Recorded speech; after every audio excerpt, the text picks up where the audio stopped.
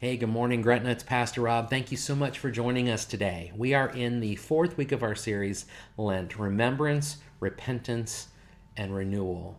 We're spending this 40-day period kind of redirecting our path back to God, back to what He's calling us to, recognizing that the challenges and difficulties of the world can pull us away from the things of God, pull us away from the path that He has laid out and His desires for us, but also recognizing, especially as we talked about last week, that we can pull ourselves away. That when we have sins in our lives that we downplay, we really do, we can point them out in others all day long, but finding them and seeing them in ourselves is something we are reticent to do. We try not to see our own failings and our own difficulties. When it is often those things, that darkness that comes out of a man, as Jesus says, it's those things that inhibit our capacity to follow God and to be His witnesses into the world. And so we've got to deal with them. We like to think that we can compartmentalize sin and repentance as something that we've taken care of already, right? If we've come to know the Lord and we've given our lives to the Lord, that we've already recognized our sin, we've already repented of it, and God has healed us of it. And the truth is, God has justified us, meaning He's made it, we are right before Him, but it's really the blood of Christ that makes us right, not our own perfection. We haven't become perfect, and anybody who's been following Christ for a time recognizes we are not perfect. We are always dealing with the brokenness from within, the darkness from within. And so the need to recognize that, to draw it out, to deal with it, and repent of it is really an ongoing challenge for us as believers in Christ, and something we really need to get used to if we desire to be sanctified, which means to be transformed into Christ's likeness, to have all of those things removed from our person, from who we are. We have to continue to build that into a part of our lives. And we don't like to hear that, because who wants to believe they sin and who wants to believe they repent, right? Need to repent. Who does?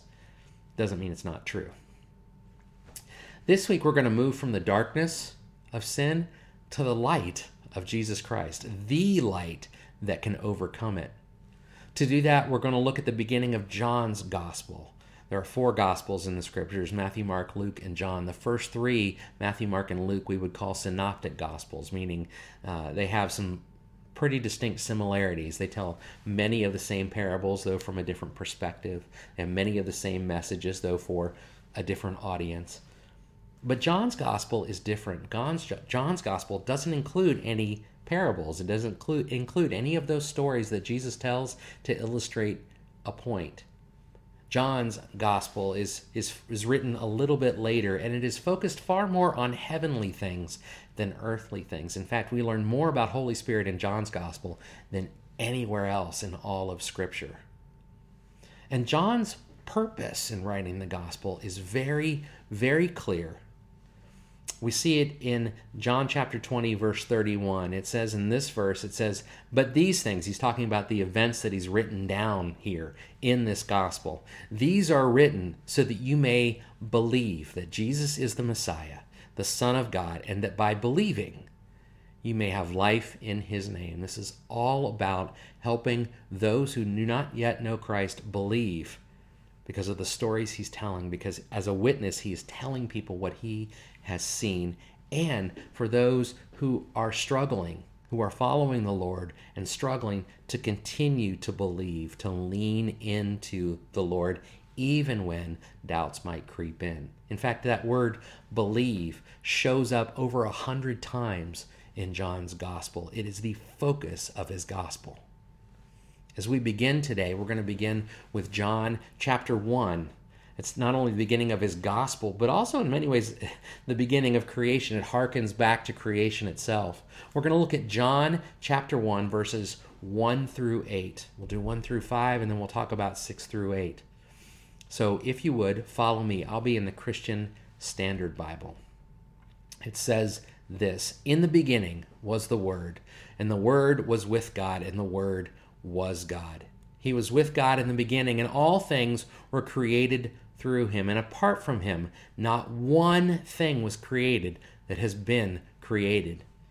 In him was life, and that life was the light of men. That light shines in the darkness, and yet the darkness did not overcome it. So John uses a unique word to describe Jesus here. He calls him the Word. We know that this is Jesus because in John 1, verse 14, he later says, and the Word became flesh. We know that this is Jesus. And he describes Jesus as both with God and God. That's glimpses into the Trinity, the Father, Son, and Holy Spirit that we really don't completely understand. And in some ways we have to just say, you know what? Because God, because his ways are greater than our ways. But we see just a glimpse of this concept of the Trinity. The Word, to be called the Word, to be called language, that way that we communicate our thoughts and our feelings and our opinions, the way we respond to one another, the way we understand who God is, the way we connect with each other and connect with him. To be called the Word is to be God himself speaking. The Word is God himself communicating. It's God revealing himself in a way that we can understand. Have you ever heard the phrase, show me the money? This idea that even the Apostle Thomas conveyed when he said, upon learning of the resurrection of Jesus Christ, saying, I'm not going to believe it till I see it, right? You can talk about it all day long, but until I see it, I'm not going to believe it. That's exactly what John is saying here when he says the Word. The Word is present. The Word created. The Word became flesh. The Word was God and was with God. He was here the whole time. And nothing was made without him. He's saying that the Lord is present. He is on the scene. Everything that you could ever want to possibly know about who our God is and what his call is on our lives, you can see here, right now, this time, this place. There's no more guessing. There's no more manipulating God to meet our own expectations, which frankly is a lot of what Jesus reprimanded the Pharisees and the Sadducees for in the Synoptic Gospels, is choosing to tilt things to meet their own needs rather than pursuing God and allowing him to transform them. Because isn't that how it's supposed to work, right? We're not supposed to fashion God into our image. We're supposed to allow God to fashion us into his. And most importantly, or I think importantly as well, is there are no secrets from him, even in the darkness, even in the chaos. In verse 3, he makes that clear. He says, all things were created through him, all of it. He knows it all, lock, stock, and barrel. And apart from him, not one thing was created that has been created. He knows literally everything. When CJ was about 2 years old, Heather tells this story about how they were at the store one day, and CJ didn't want to leave the store. CJ was with, they had Heather and Rachel, and I assume Josh was there, but his name didn't come up in the story.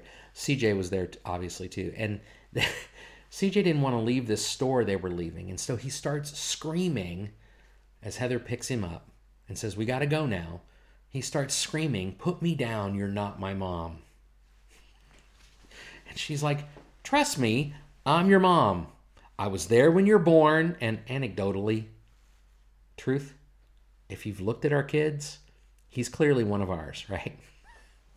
But she's like, trust me, I was there when you were born. I have been nurturing you and watching over you, and yes, even disciplined you. And so you declaring me your mom doesn't make me any less your mom. And yet, I think sometimes we try to do that with God, even if he is revealing himself to us. But declaring it untrue doesn't make it so. In verse 5 of this text, it says, the light shines in the darkness, and yet the darkness did not overcome it. That concept of overcoming isn't just about the darkness not being able to blot out the light. For sure it is. It can't block it. It's coming through no matter what. It's also, this word that they use for overcome, also means it's impossible to grasp or impossible to understand. And the truth is that even as followers of God, we have difficulty sometimes understanding or grasping the light, understanding what it is calling us to, and even recognizing it when it's in front of us. Sometimes we might even say it's not there when it really is. Let me give you an example. If you read back in the book of Exodus, you can see the people of God as Moses is hauling them across the desert, freeing them from slavery as God's agent, right? Freeing them from slavery as God has parted the Red Sea and removed that threat from them. As God is walking before them in a pillar of smoke by day and a pillar of fire by night, as he is raining down quail and manna from heaven, as he is pulling water out of a rock, the people of God are still moaning and complaining about deliverance. They're moaning and complaining about not getting where they want to go. And the truth is, only 2 of them got to actually see where God had them going, actually got to see the promised land. And yet God is present right in front of them. It's something that Jesus would also have to deal with, recognizing that it is the people of God who have hung him on a cross. And as he's preparing to give his life for us, he says, Lord, they know not what they've done. They don't recognize the presence of God, the light right in front of them.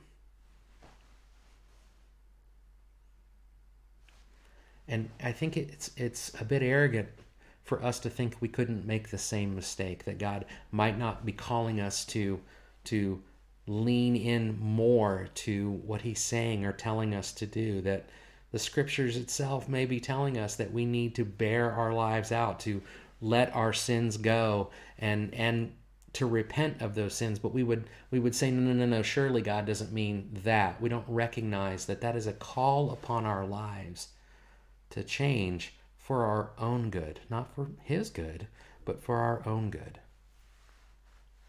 But we would ignore that.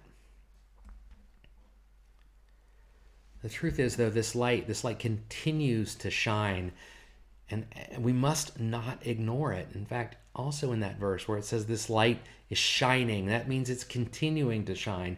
Even if we don't see it and we don't notice it, he is continuing to work, and we must not ignore it, because in him is life. Verse 4, man, in him was life, and that life was the light of men.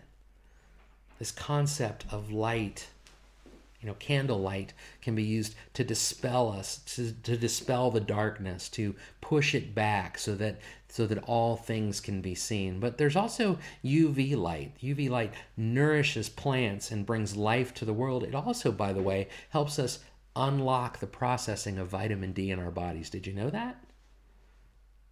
That UV light actually helps our bodies do something it can't do on its own. That's why you should kick your kids out, send them outside. Because even if they've got vitamin D pills for days, if they're not in the light, they can't process it. The truth is, life brings light, or light brings life. Light brings life, and it removes us, it delivers us from darkness and death. The Word has announced the presence of God's own life and light in the world. The Word has announced that this life and light is available to us as well, even if we don't recognize it. It's here, it's available to us, but we have to actually turn our eyes toward it. We have to turn away from the darkness and toward him, and he is offering us something that we could not possibly offer ourselves. And John also shows us, as we're going to read the next few verses, that shows us the nature of our role in his kingdom is to not only come into the light and allow it to bring us life and allow it to help us process things we could not process on our own, and to lean into the life it brings as it nourishes our souls and carries us unto heaven. But it's also our call to shine that light. In verses 6 through 9, John introduces us to another John. He introduces us to John the Baptist. And it says this: there was a man sent from God whose name was John. That name again pretty much everywhere, I'm thinking. He came as a witness to testify about the light so that all might believe through him. There's believe again. All might believe through him. He was not the light, but he came to testify about the light. The true light comes into the world and gives light to everyone. That is our call to come into the light and to carry it to the world. Make no mistake, that is why I preach every week. That is why the church was formed. That is why Jesus came. That is why the Word has been given to us, both in the form of Christ itself and in the written word of his scriptures. It is so that we may come into the light and carry it to the world. Because in the light, darkness cannot thrive. It cannot survive. And in the light, we feel and know the warmth of the love of the Lord and the power of our God. I'm going to close this in prayer. Father God, we are so thankful for the presence of your Son, for the light and the life that he brings. We are mindful today as we move toward Easter that is the story of your light shining in the world in ways that we could have never possibly imagined and that we don't always appreciate. Lord, we are humbled that you would send your Son for us. And I pray that we will have the heart and the courage to live into the light, to hear the word, to see the word, and to know that you have sent him for us. I pray that we will have the courage to tell others of him, because he is the light that can overcome the darkness, the light that can illuminate, the light that can make the evils of this world no more. He is the only one, and he is the one that you sent. Thank you for Lord Jesus. Thank you for his sacrifice on the cross. Thank you for your mercies and your grace and your faithfulness. It is in Jesus' holy name that we pray. Amen. Amen. May the Lord bless you and keep you. May his face shine upon you and he be gracious to you. May he grant you favor and give you peace. God bless.